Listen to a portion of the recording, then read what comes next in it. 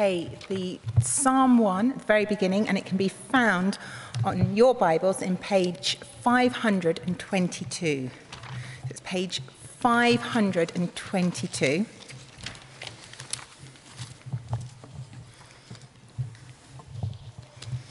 And it's the very first psalm. Blessed are those who do not walk in step with the wicked, or stand in the way that sinners take, or sit in the company of mockers, but who delight in the law of the Lord and meditate on his law day and night. They are like a tree planted by streams of water, which yields its fruit in season, and whose leaf does not wither. Whatever they do prospers. Not so the wicked. They are like chaff that the wind blows away. Therefore the wicked will not stand in the judgment, nor sinners in the assembly of the righteous. For the Lord watches over the way of the righteous, but the way of the wicked will be destroyed. This is the word of the Lord. Thanks be to God.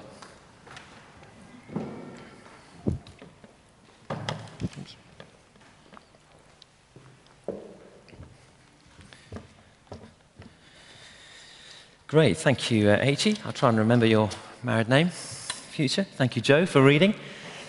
Psalm 1, I'd love you to have it open. I'm going to refer to it in the next few minutes, but just a word of prayer. And I'm just going to ask God to help me to speak and bring his word alive to us. Help it to make sense of our everyday lives. Father, there it is. We believe your word is food to nourish our soul, to feed our spirit, to encourage and guide us. And so we ask that your word would indeed feed us today as you speak through it, through me, by your Spirit, for Jesus' sake. Amen. Amen. We've been studying the Psalms over these last few weeks, and we conclude, perhaps slightly perversely, with the very first Psalm. Perhaps we should have started with it. We've looked at a number of Psalms within the Bible, all sorts of different aspects of the human condition described there, and mirrored and picked up, kind of understood and empathized by the psalmist. And I guess the question, not just with the Psalms, but if we were to amplify it to the whole of Scripture, this inspired set, collection of books, how do we make sense of it, of them? Is there a way in which we could distill the wisdom of Scripture? I mean, just pages and pages. So much of it, it's kind of strange idioms, funny language, odd concepts, really hard to get into it. Is there a way in which we could distill the message of the Bible into a simple take-home message? Something that helps us to make sense of our extraordinarily complex lives, our own individual lives, and the complexity of society and culture in which we live. Is there a way in which God, through his word, can speak clearly, plainly, simply to us? And I'd want to suggest that if you're here this morning, you're just trying to make sense of life, and perhaps in trying to make sense of life, you're trying to make sense of the Bible and trying to make sense of what God is saying to us, then Psalm 1 is not a bad place to start. It's a simple distillation of life from God's perspective. And as we begin to appreciate life from God's perspective through the wisdom of the psalmist here in Psalm 1, we can begin, as we apply it, to make sense of our own lives in the here and now. Because Psalm 1 basically offers two ways to live. The psalmist says there are two ways to live. And if I can talk about those two ways from from Psalm 1, then it would be verse 6, the first bit, the way of the righteous. And it would be verse 1, the way of sinners, or the way of the wicked. The way of the righteous and the way of the wicked. Righteous in basic Bible terms, righteous in the Psalms, a righteous person or a righteous nation was a person or a nation in the nation of Israel who looked to honor God. They kind of start with God at the center of the wheel of their life, if you like, and all the spokes emanating out from that would emanate from God and their knowledge of him and their desire of him and their pursuit of him, God. Honoring God and seeking to order every aspect of their lives in accordance with his heart and plans and purpose.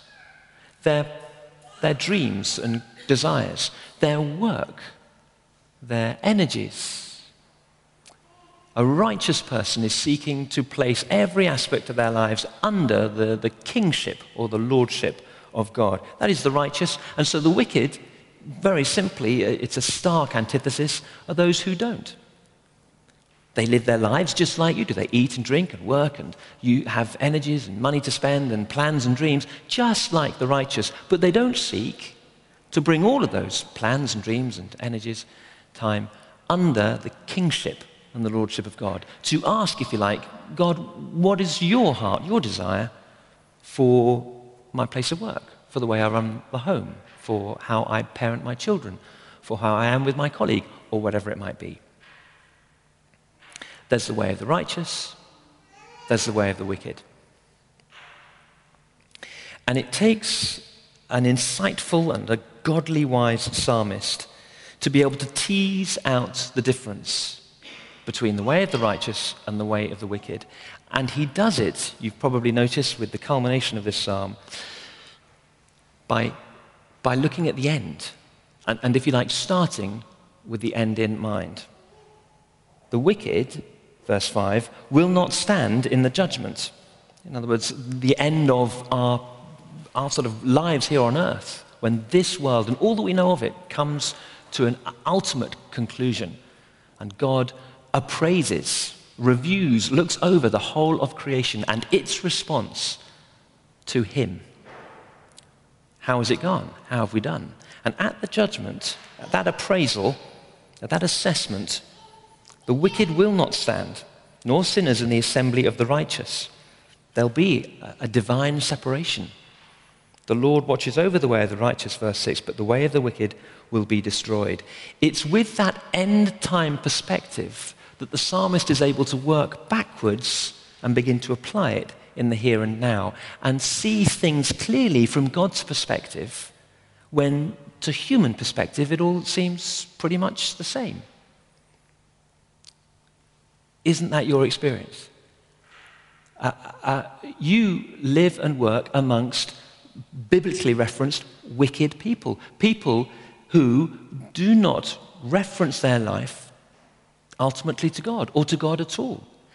And they do okay. They're not destroyed.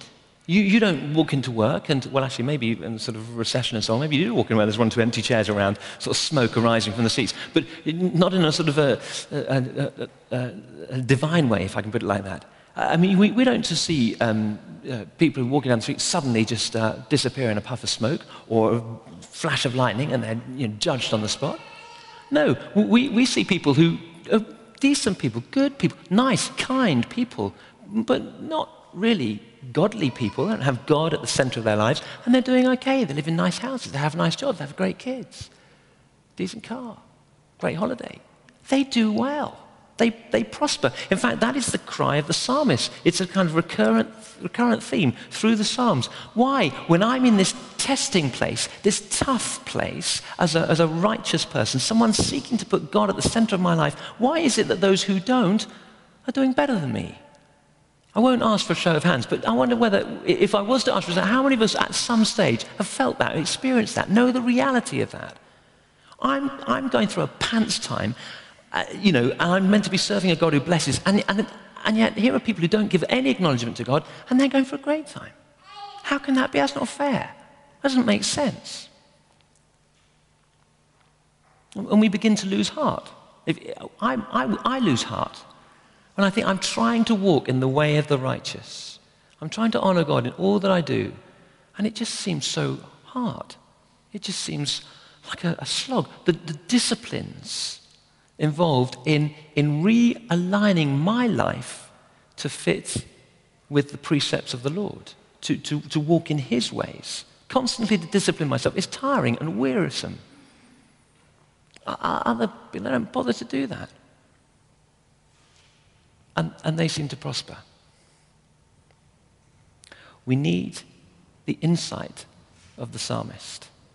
We need to lift our eyes from the here and now and have something of God's perspective on life. What is man that you are mindful of him? The psalmist says, he's like the grass of the field. He's here today, gone tomorrow. Our lives that can seem so important, can fill the whole of our consciousness, are like that to God. He has a much greater perspective, and the psalmist has tapped into that perspective. His eyes, if you like, have been opened to that unseen realm, the real realm, the heavenly realm that impacts our lives here on earth. Two things that I want to suggest help us to see like the psalmist sees, and so be sustained in our everyday lives. Two things that the psalmist can see that aren't always, if at all, visible to the naked eye. They're not immediately apparent. The wind and the roots. The wind and the roots. But they're real. They may not be apparent right now, but they're real and they have an effect. Look at verse 4 as he juxtaposes the wicked with the righteous. How, and I'll come on to this in a minute, how the righteous are blessed and are fruitful. But, verse 4, not so the wicked. They are like chaff that the wind blows away. You know, winnowing, the farmer would winnow the corn. It would all have been harvested, and then you'd pick up a winnowing fork and you'd sort of just lift up all the stuff on the ground like that. And the wheat, the corn, the weight of the corn would make it drop straight away. But even the lightest breeze would blow away the chaff. That's the stuff you don't want. And just the lightest breeze, it's of no substance. It's rootless. It's not anchored anywhere. You just throw it, offer it up to the breeze, and the breeze just takes it away. The thing of substance, the thing of value is what's left.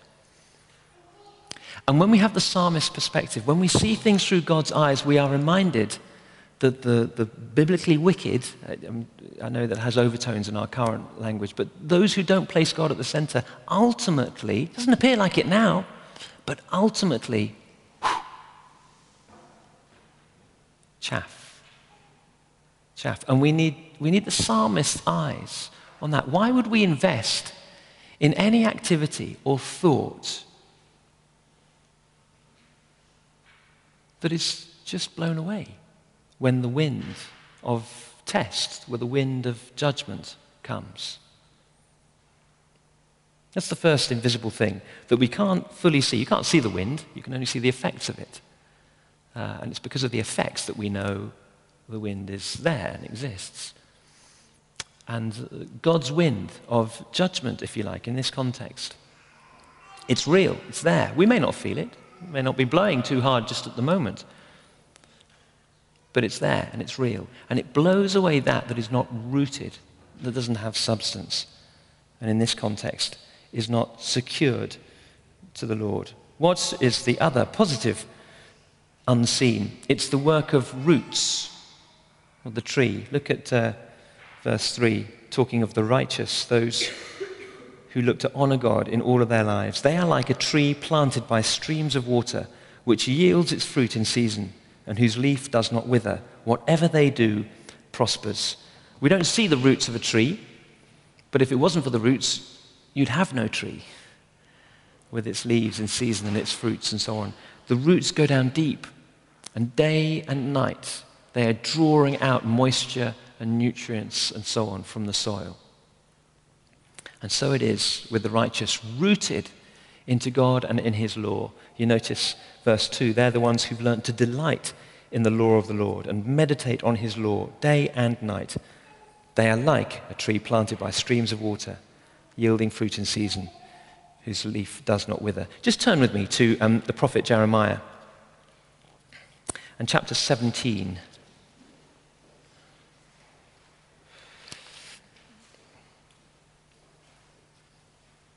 Page 735. And you'll see that Jeremiah picks up this theme. I wouldn't mind betting that he'd been reading and meditating on Psalm 1. Look what he says, verse 7 of chapter 17. Blessed are those who trust in the Lord, whose confidence is in him. They will be like a tree planted by the water that sends out its roots by the stream. It does not fear when heat comes. Its leaves are always green. It has no worries in a year of drought and never fails to bear fruit. If you kind of compare those two verses there with verse 3 of Psalm 1, you can see obvious overtones, obvious similarity. But Jeremiah adds just a little bit more poignancy, doesn't he, in terms of this kind of test or trial, when just things seem hard, when others seem to prosper, when the righteous don't seem to be blessed. It sends out its roots by the stream, verse 8. It does not fear when heat comes. Its leaves are always green. It has no worries in a year of drought and never fails to bear fruit. There are dry times. There are testing times. Yet a tree, as it were, rooted in the Lord, someone rooted in the Lord,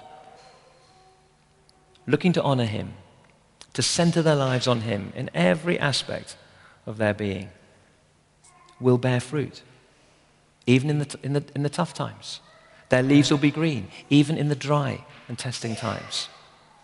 That's the difference. It's that unseen work. It's drawing on the life of God by his Spirit, which, again, we can't sort of measure or quantify in human terms or in natural terms.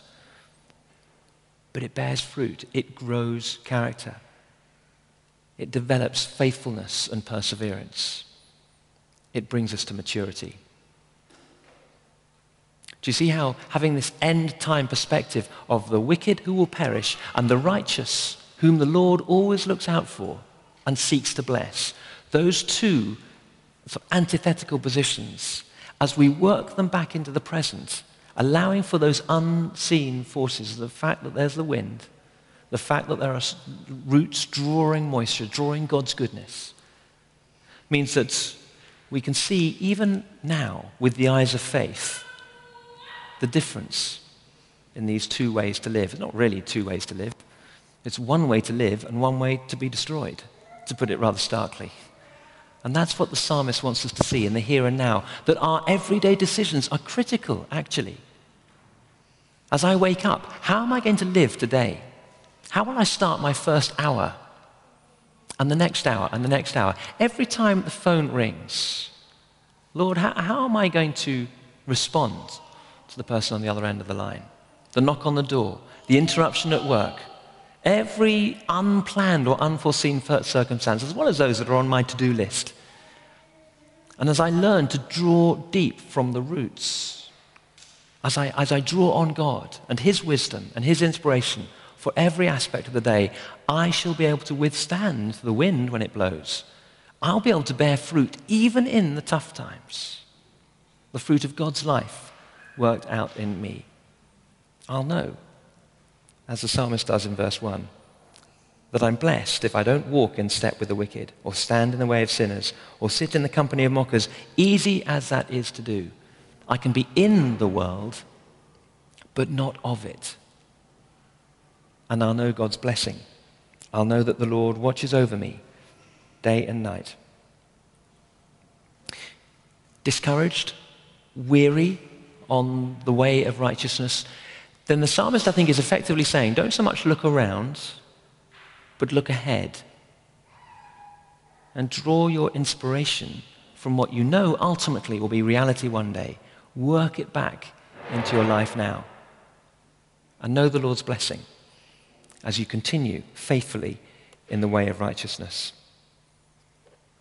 Psalm 1, with a number of other psalms, kind of distillation of God's word to us. There are two ways to live, choices to make. There's a way that leads to righteousness and the Lord's blessing forevermore. Or there's the way that leads ultimately to destruction. Let's have a moment or two of quiet, just to reflect on Psalm 1 and on this ultimate message of God to us in Scripture. Let's offer to him our current situation, whether it's tough and testing, whether we're at maybe something of a crossroads, decisions to make. We're conscious maybe that there are areas, aspects of our lives that are not totally yielded to God. We haven't offered them to him and asked for him to teach and guide us, to speak to us, to show us his desires, his plans through us.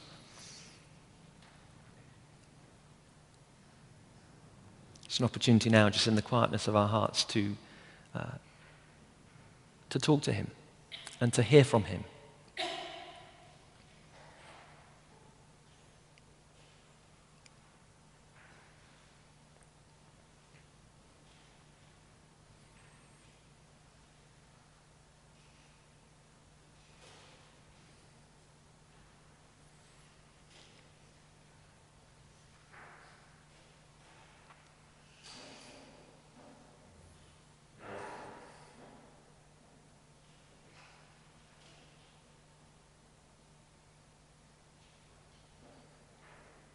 And a short word of prayer as I close.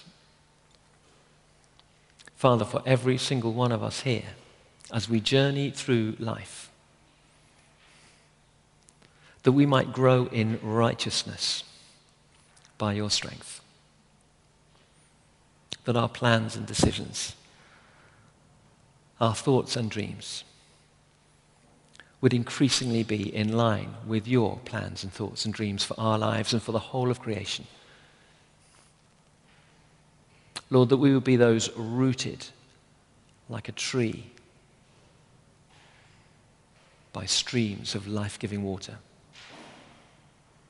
We trust in that unseen work of your Spirit, growing us and establishing us in your love.